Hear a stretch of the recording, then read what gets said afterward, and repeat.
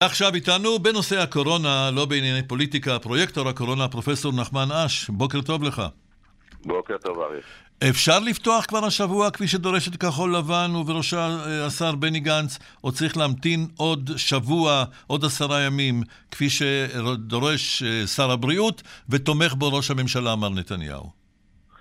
לדעתי המקצועית כדאי ונכון להמתין בפתיחה.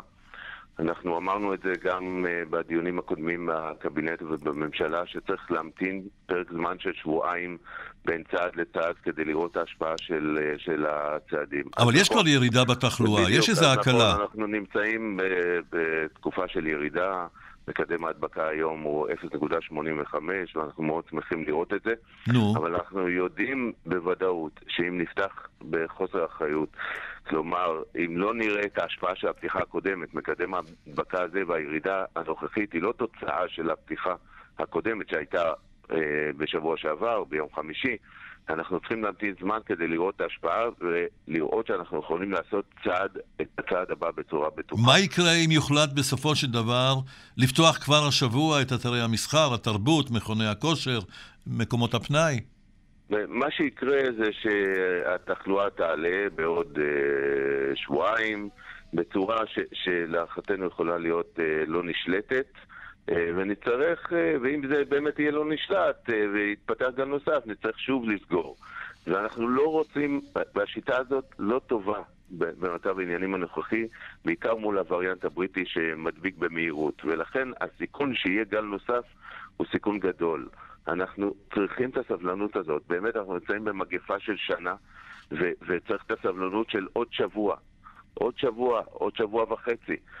ובלי הסבלנות הזאת, התוצאה היא תהיה גל נוסף בוודאות. 2 מיליון ילדים עדיין בבתים ולומדים בזום, אם זה נקרא ללמוד. אני שואל אותך מה לגבי פתיחת מערכת החינוך יותר. יש היום הפגנה, אגב, תהיה בירושלים הפגנה. השלטונות, הרשויות רואות את כל ירושלים כעיר אחת שנמצאת בתוך סכנה, ויש פה חלוקה, יש מזרח ירושלים, שזאת אוכלוסייה אחרת ברובה, ויש השכונות החרדיות ששם המצב יותר חמור, יש שכונות אחרות שהמצב יותר טוב. לא ראוי לי, זה נכון להסתכל על ירושלים כמקשה אחת ולהעניש את כולה ולא לפתוח את כל מוסדות החינוך בבירה?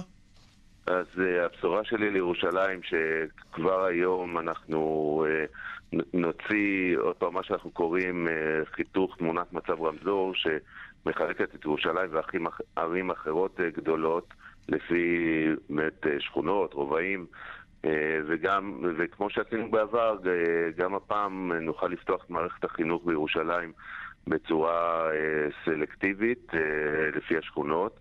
דרך אגב, זה היה גם בשבוע שעבר, אלא הוויכוח היה לגבי ההשפעה של החיסונים פר שכונה, כלומר, מאחר שהכנסנו את החיסונים לתמונת ההחלטה על החינוך, לא יכולנו לעשות את זה שבוע שעבר. כן, אבל כשאתה עושה ממוצע בין מזרח ירושלים, שם החיסונים זה נדמה לי 3%, ומערב ירושלים שזה הרבה יותר, אז אתה מגיע לממוצע, כמו הבדיחה ההיא של מרק טוויין.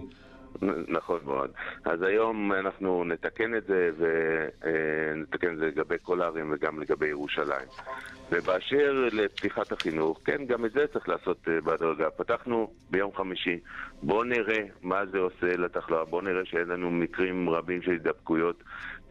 שוב, המוטציה הבריטית פוגעת או נוטה להדביק יותר ילדים. נראה שאנחנו יכולים להתנהל עם זה בבטיחות, ונוכל להמשיך לפתוח הלאה. עכשיו, התחילו כבר לעשות ניסויים ולבדוק אפשרות של חיסון ילדים מגיל 6. עד כמה זה קרוב? זה קרוב מרחק של חודשים. יש לנו כבר ניסוי שרץ של פייזר, הוא מגיל 12 עד 16. נדמה שהפרסום לגבי גיל 6 היה של אסטרזניקה. הם פחות טובים לדעתך, אסטרזניקה? אני לא יודע להגיד שהם פחות טובים, אבל אנחנו צריכים תמיד לראות, להמתין לתוצאות הניסוי ולראות באמת כמה זה החיסון היה אפקטיבי בניסוי, לקחת בחשבון אם אנחנו רוצים להשתמש בזה. אין ספק שזה מאוד מאוד חשוב שיהיה חיסון גם לילדים, כדי שנוכל להגיע למה שאנחנו קוראים חסינות העדר בכל המדינה, ונרצה לחסן את הילדים בעתיד מה שיותר מהר. מה קורה עם פיתוח התרופה באיכילוב? תרופה לקורונה, לא חיסון. אז גם זה תהליך שלוקח זמן, זה שלב מאוד ראשוני, התוצאות מעודדות, אבל צריך לעבור את כל התהליכים של פיתוח תרופה, להשוות את זה לתרופות דמה, לראות באמת שהתוצאה היא יותר טובה. אבל חשוב לזכור תמיד שעדיף למנוע את המחלה מאשר לחלות ולקבל תרופה. אז עדיין האסטרטגיה של להתחסן ולשמור על עצמנו ומסכות וריחוק היא הנכונה יותר. פרויקטור הקורונה, פרופסור נחמן אש, אני מאוד מודה לך על השיחה הזאת. בוקר טוב. בוקר טוב לכולם.